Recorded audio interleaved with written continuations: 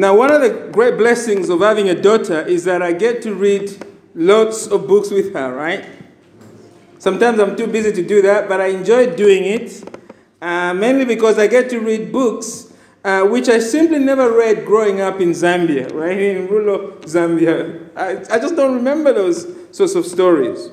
As a lover of books, I am genuinely fascinated by children's stories and what they're trying to communicate to the reader, and particularly our children.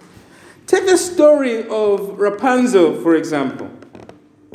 In the version of the story that we have at home, the young girl, Rapunzel, is locked up in a tall tower, right, by some very evil woman. The only person Rapunzel sees is this evil woman, who climbs up the tower using Rapunzel's beautiful, long, golden hair as a ladder to get to the top. One day, we read in the story, a prince is passing by, and he sees this evil woman going through the routine of calling out to Rapunzel, and Rapunzel letting her hair down, and her using Rapunzel's hair to climb up to the top.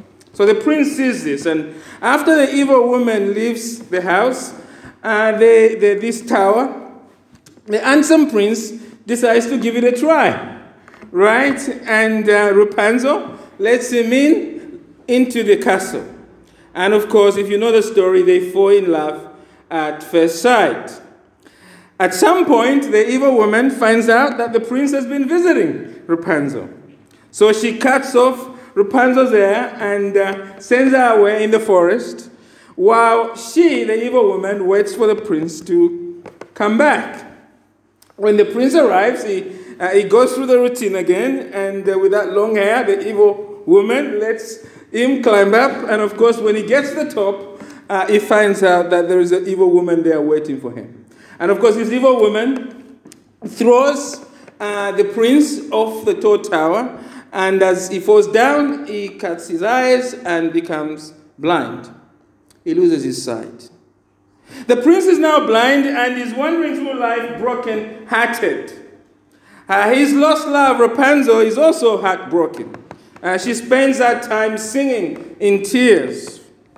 After some years pass, just as her hope seems lost, the prince hears a woman singing, and he immediately recognizes the voice. And as he approaches this woman, Rapunzel begins to cry, of course, because she recognizes him by looking at him. And of course, we imagine they hug and they are crying with one another. And as Rapunzel cries, tears falls on the eyes of the prince. And those tears of Rapunzel have healing power that then heals the eyes of the prince. His eyes has been restored by the loving tears of Rapunzel.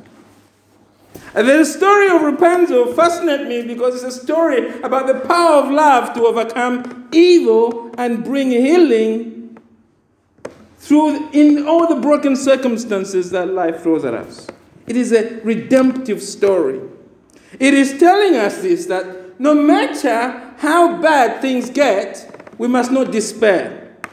If we have love, the love in us can push away the darkness we encounter in life. And that is true, isn't it? Love is a glue that is holding your families together. It is a glue that holds your friendships together. And love in a good society holds society together as we care for one another. It enables us to face trials with that bond of unity. And yet, the more I read the story of Rapunzel, the more it always leaves me troubled. I'm not yet in a position to have this conversation with my daughter. But when she's growing up, perhaps next year, which is a bit older, we'll have the conversation. Because what troubles me about it is that it seems to be saying the prince needs Rapunzel in life to be happy. And Rapunzel, to a degree, needs the prince to be happy. It holds up to our children that love, a form of love that depends on another human being as an ultimate form. It holds up that love as the ultimate form of love. He's saying, if another person can love you, they can truly fulfill you. And if you can love them, your love will heal their brokenness. You can live happily thereafter. It's very humanistic in its approach. And we know in experience that's just not true. People can't fulfill us. They can't. There's no such love I'll receive from anyone that can heal me. It can't. It can make me feel better for a while. But it can't. You see, this is what the world is offering us. For all the criticism of Christianity, what the world is offering you in opposition to Christianity, the truth of Jesus, is Rapunzel, another human being to fulfill you. But listen, what if there really is someone whose tears of love can heal us? Not just physically or emotionally, but relationally and spiritually. What if there is someone greater than Rapunzel? What if there is someone whose tears of mercy have the power to banish our darkness forever? And not just in this life, but beyond the grave. We would want such a person, wouldn't we? We would want to have such a person. And the Bible is about God sending us such a person to us. Our Lord Jesus Christ. And the book of Mark we've been studying is a biography of the life and ministry of Jesus while he was on earth. And we've been through this now for 10 chapters. We're coming to the end of chapter 10, right? And Jesus now is in the city of Jericho. And we'll see here that Jesus is about to do a miracle that is similar to what we read in Rapunzel, right? He's going to heal a blind man. Except what we're reading is no fiction. This really did happen. And Jesus didn't need tears to do it. And unlike Rapunzel, this story of Jesus has the power not just to make us, not just to make us wonder at it, but he has a living power to change our lives forever. So please turn with me to Mark 10, verse 46, and just learn three things I just want to show you from this story about our Lord Jesus Christ and life in general. And I've put three headlines there in front of you. And the first thing we just observe from this story is that everyone is crying for mercy. Everyone is crying for mercy. We are on the road, as I said, with Jesus as he makes his way to Jerusalem. He's in the desert town of Jericho, the home of Zacchaeus, some 15 miles away from Jerusalem. And we read this at the beginning, isn't it? Verse 46. And they came to Jericho. And Jesus is in Jericho at a busy time. The Jewish Passover is approaching. The roads are jam-packed with pilgrims on their way to Jerusalem. And if we are watching this on TV today, we could see a big crowd now around Jesus. People are holding up their cameras and taking that Instagram moment because Jesus is that big. And then as we are watching this on TV, suddenly the camera switches, doesn't it, to a dirty man by the side of the road. He is struggling to balance himself. He is within this bustling crowd. And as the camera zooms in on this man, we see that he is blind. And he seems to be motioning something, and his mouth is opening, and he's shouting. We can see shouting, we can't hear. What is he saying? Well, let's hear what how Mark describes it for us. Verse 46. And they came to Jericho, and as he was leaving Jericho with his disciples, and a great crowd, with his disciples and a great crowd. But Timaeus, a blind beggar, the son of Timaeus, was sitting by the roadside. And when he heard that it was Jesus of Nazareth, he began to cry out and say, Jesus, Son of David, have mercy on me. But Timaeus is blind in a nation that has no social security. He is completely helpless. Life has left him begging on the streets to feed himself. There are no food banks there. He's on his own. He cannot, because he's blind, he cannot enjoy the beauty of creation. All he knows is darkness. He's lived in darkness. His life, we might say, is a dark prison. And immediately we realize that this man is not living as God intended us to live. Sin which entered the world through Adam has destroyed him. His suffering in this sense is an outcome of that original sin. And we imagine there may be many days when he cries to himself on that street. He is longing for his life to change. His life really hurts. And he's crying out for mercy. And as we look at this Bartimaeus, we realize that the truth is we are all Bartimaeus. We are all in situations here this morning that are perhaps beyond our capacity to change. Generally, life is beyond our capacity to change. And in our own way, we are all longing for help in the situation we may be facing. As we sit here this morning, someone is probably experiencing pain in our family or in the family of a friend, and she's shedding tears before God for His mercy to change things. Someone is probably struggling with an addiction that is tearing them apart. She is pleading for the light of God to push away that darkness. She feels trapped. Someone here probably is desperate, needing healing for themselves or their loved one. And he is silently crying to God for His healing hand. And then there are those who are not here. They are so bruised by life spiritually that they can't even bear to enter the doors of any church. Life has weighed them down, and they are secretly crying for mercy. Different situation, but every human being cries, knows something of this crying for mercy. And here is what we need to remember as we look at this story. The world cannot help us.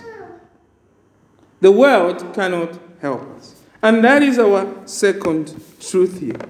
Everyone is crying for mercy, and tragically, the reality is that the world cannot help you. It cannot help us. You cannot help you. Let's go back to blind Bartimaeus. He's shouting off the top of his line. That's why we left him in verse 40 and verse 47.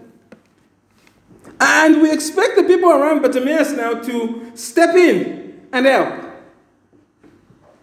He wants help, he wants to see Jesus. And they should help this man now. But to our surprise, the faces in the crowd, they turn hostile.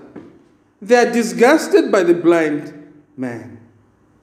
They are disgusted by him even having the guts to raise his voice in the public. They are like, shush. Look at verse 48. And many rebuked him, telling him to be silent. By the way, the word for rebuke, there's the same word that we see when Jesus rebukes demons. This is serious censure. The people around Bartimaeus think he's a public nuisance. They just want to give him an asbo, right? That thing introduced by the Labour government. He is in the wrong place at the wrong time. Now, I thought about this. I thought, I'm pretty convinced. I don't think they necessarily think it does not deserve help from Jesus.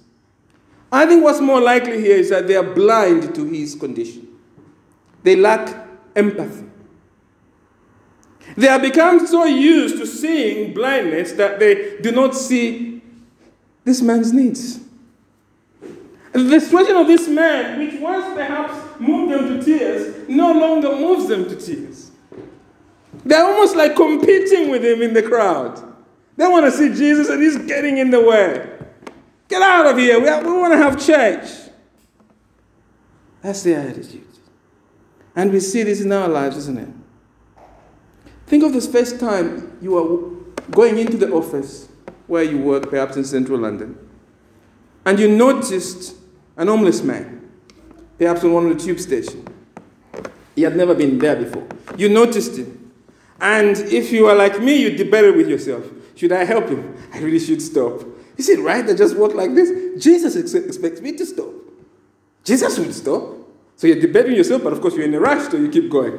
But the debate continues. You sit at the office, perhaps it's in your head. Okay, tomorrow I'll try and do something different. Of course, tomorrow comes another debate. The day after, you're thinking to yourself, I must walk quickly past him now, right? Homeless man, quickly walk past. And of course that continues. And a week, perhaps months later, because the man is always there shouting, perhaps sometimes he's playing something, it no longer matters to you. You no longer notice him. You see him intellectually, and you understand this situation, but you're not emotionally drawn to him. In fact, sometimes he's even competing with you. He's getting in your way. You're trying to get to work. What once moved you no longer moves you. And we see this with churches, don't we? When a church is being planted, in a church plant, I've seen it. In a church plant, everyone opens their hearts to everyone and the neighborhood. Young, black, old, rich, poor, white, nicely dressed, smelly, good dressed, high-class people, disruptive people. They open their hearts to anyone. Why is that? Because the young church knows it needs to win souls. It understands its mission. And actually, frankly, it realizes that it needs members to survive. And it knows that God has placed it there to do that. And so members open up their hearts to everyone. But over time, God starts blessing the church. The new members become established members, elders, deacons. The church grows, good financial program, reaching middle classes and other things, and very established. It's standing strong off the back of God's work. Then one day, a smelly local drunkard shows up for fellowship lunch. How is he treated? Some are shuffling around gingerly around the smelly man. Others are in the corner. It's him, isn't it? It's that man. Another whisper. Have you spoken to so-and-so? He's here today. Right. It sounds like fiction, but I've seen it with my own eyes. It does happen. Smelly Bartimaeus is free to come back, of course, to church, but he has been treated like he's not supposed to be here. What once moved that church, when it was a church plant, no longer moves the church now that it is strong and established. It knows its market and is sticking to the market. Why do we treat people like that? Well, I think partly because we are led by the world that says the people who matter most are people who make us feel good. The people we should care about are people who make us feel good. So a broken and struggling Bartimaeus does not make us feel good. So like all good utilitarians, we try and avoid such a person if we can. That's the way of the world. It's not the way of Jesus, but it's the way of the world. The bigger reason, I think, is that we lack mercy for others because we also need mercy. And I think that's the bottom line. And this is the point Mark is making here. It is not just blind Bartimaeus who is blind here. The crowd is also blind. Their blindness is different. They are spiritually blind. He is physically blind and spiritually blind. There's no difference. That's what Mark is drawing attention to. That's why he's included their reaction to this man. To say, they are just like blind Bartimaeus. And you know what? That's what the Bible says in general. The Bible says all human beings have turned away from God. We all of us now live in a state of darkness. Our rebellion has left us spiritually blind. We are not just spiritually blind, beloved. We are blind to our blindness. This is what, there's nothing I can tell you to say you are blind, because you even be blind to my words. It needs the Holy Spirit to open your heart to see your blindness. All of us, we're trying to crawl our way through life in darkness. Imagine, as I've said before, imagine a planet where everybody is blind. We are living at one. Planet Earth. Spiritually blind. The world cannot heal your blind, it cannot heal your pains, cannot heal anything, cannot heal your soul, cannot do a Rapunzel for you because the world is full of Rapunzels that are blind.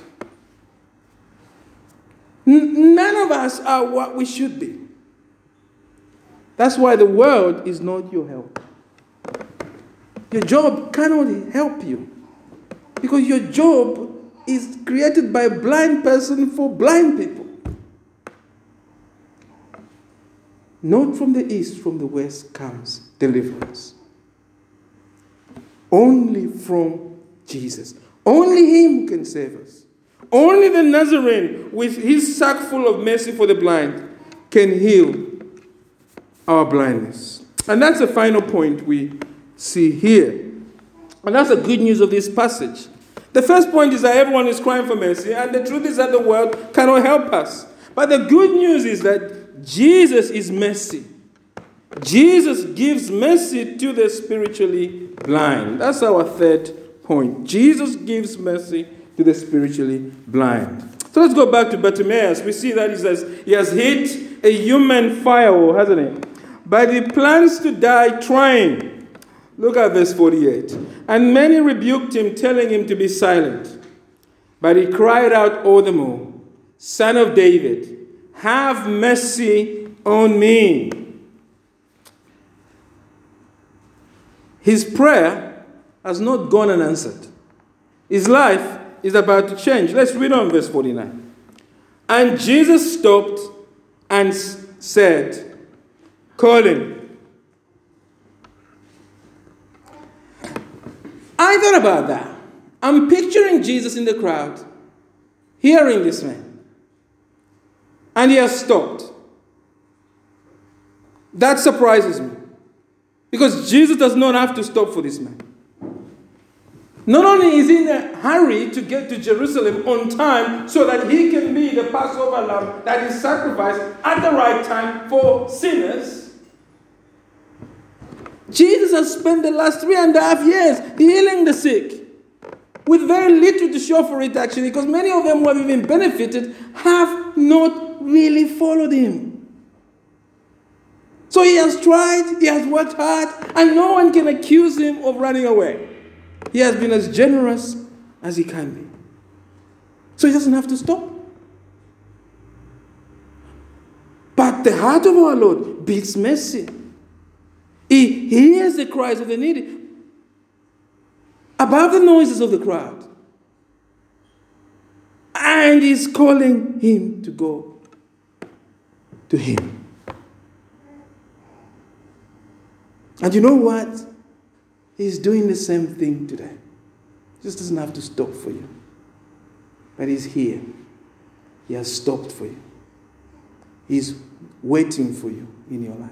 He's there with you.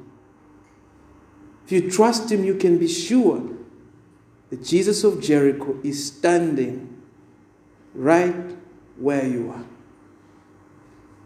Are you currently praying and you feel discouraged for lack of answers? You feel like your voice is just one of many among Christians in the crowd all calling out to Christ. Mark is saying to us here, your Savior is listening. He's standing with you now. Yes, he hasn't given you what you want just yet. And he might not if he decides not to. But he has given you himself. And Jesus stopped and said, call him. He has stopped for you. He has given you himself. Your Jesus can never be deaf to you, his child. He is whispering, I am here to be your helper. I am here to be your strength. I am here to be your healer. Keep looking to me, not the world. Look to me. So Jesus goes for Bartimaeus. And I imagine it's a bit louder, right? I imagine saying, call him. And I picture the people around Bartimaeus have heard the call enough to turn next to Bartimaeus and said to him, we read in verse 49, and they called the blind man saying to him, take heart, get up, is calling.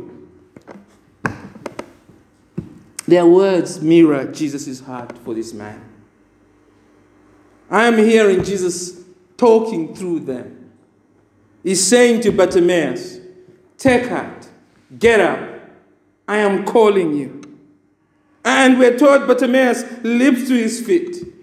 He casts aside his beggar's robe, and I'm sure all the coins he has collected, none of them matters anymore. His day of deliverance has arrived, and he runs to Jesus. No, he doesn't.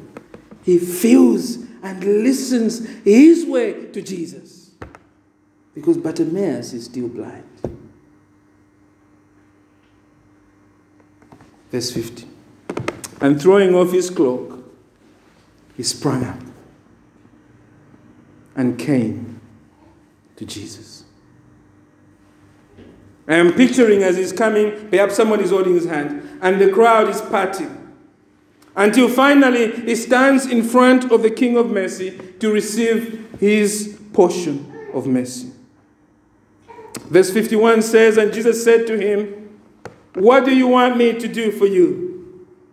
And the blind man said to him, Rabbi, let me recover my sight. And Jesus said to him, go your way, your faith has made you well. And we read, and immediately he recovered his sight. The first person Bartimaeus sees is God incarnate, God in the flesh. He has been trapped in darkness, but God has said, let light shine in the darkness. And Bartimaeus sees God now. He sees the Son of God in front of him. He hoped to see life to the full. That was his longing. But he's got much more than he bargained for. He's got the author of life standing in front of him. Jesus always over-delivers. He dishes out grace upon grace. But Bartimaeus has not just seen God. He has found everlasting faith in God.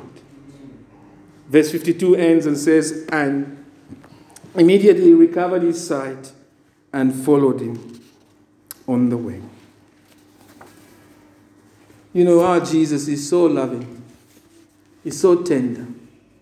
He's so compassionate.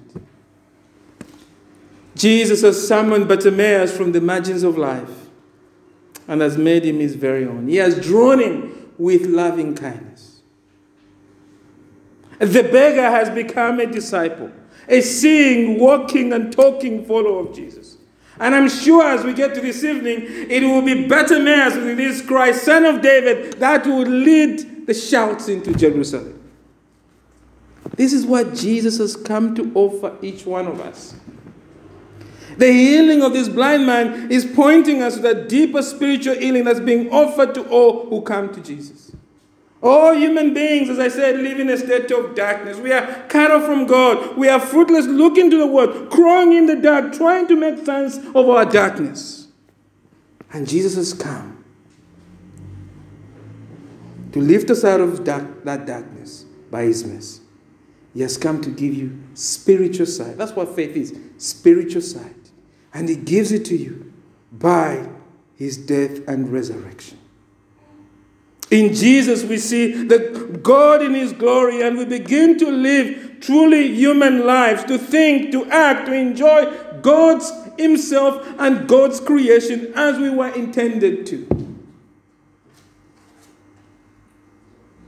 Jesus is so wonderful. He does this for people who do not deserve him. But here's the thing, beloved, for you to receive his mercy, to have this in your life, to be delivered from your present darkness, you need to have true faith in Jesus, like Bartimaeus. True faith in Jesus is not simply accepting that you are blind. I hope you accept that. But it's not simply accepting that. You need Jesus to give you sight. Bartimaeus knew he was blind.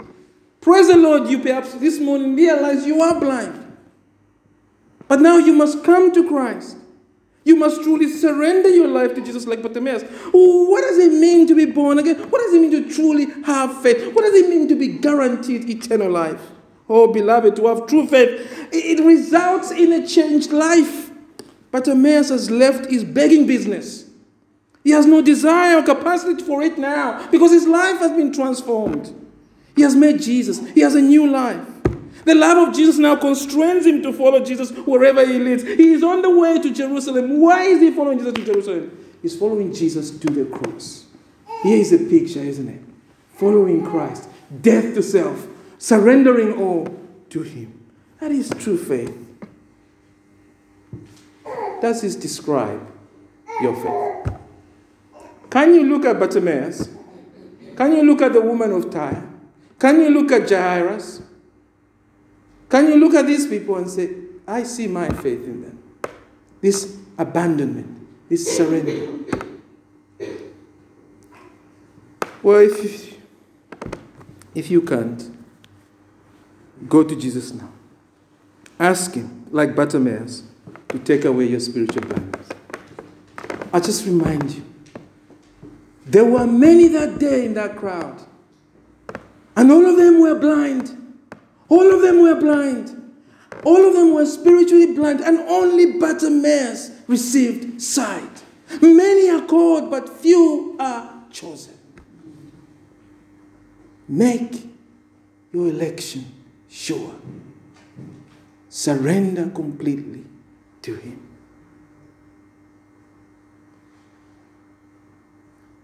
But if you can look at Bartimaeus and can say, I see something of Bartimaeus.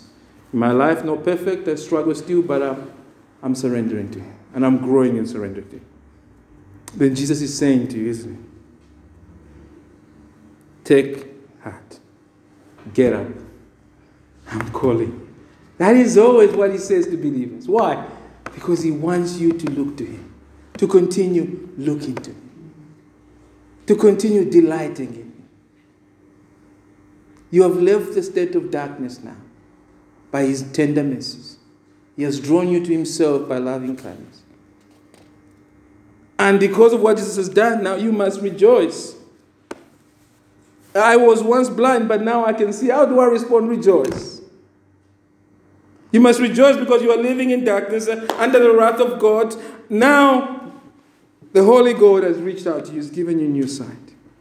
He has made you understand you are blind. And you cried for his mercy. He has saved you.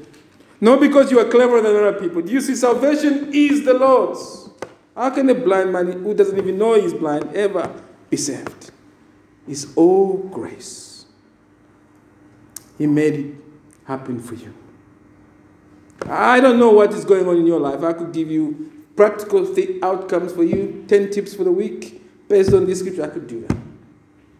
But I think this truth is enough. Just understanding I was blind, but now I see, should surely make me rejoice.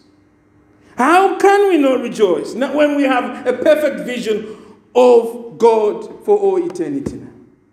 How can we not rejoice when we have been welcomed to the feast of grace? And how do we rejoice? Well, we keep doing what Bartimaeus is doing. In whatever situation we're in, keep following Jesus on the way. And immediately he recovered his sight and followed him on the way. Keep following Jesus all the way to the cross. Keep surrendering your life to him. Keep focusing on him. Look at your life. Where have you not surrendered to Jesus? Are you born again and you have not been baptized? Get baptized. Are you baptized but you're not yet in membership? Become a member. Start serving. Have you been served and you are not sharing the gospel? Start sharing. Do you worship your job? Give it up now. Leave your begging business behind. Find something that will ensure that Jesus remains first and the job second. For some of us, literally, it meant taking a pay cut. Everyone is a Bartimaeus. Every true Christian is a Bartimaeus. And you need to keep walking, following him on the way. And our journey to the cross with Jesus in Mark starts this evening, doesn't it? And may the Lord help us to see more of his mercies as we are about to enter Jerusalem. We'll see that this evening.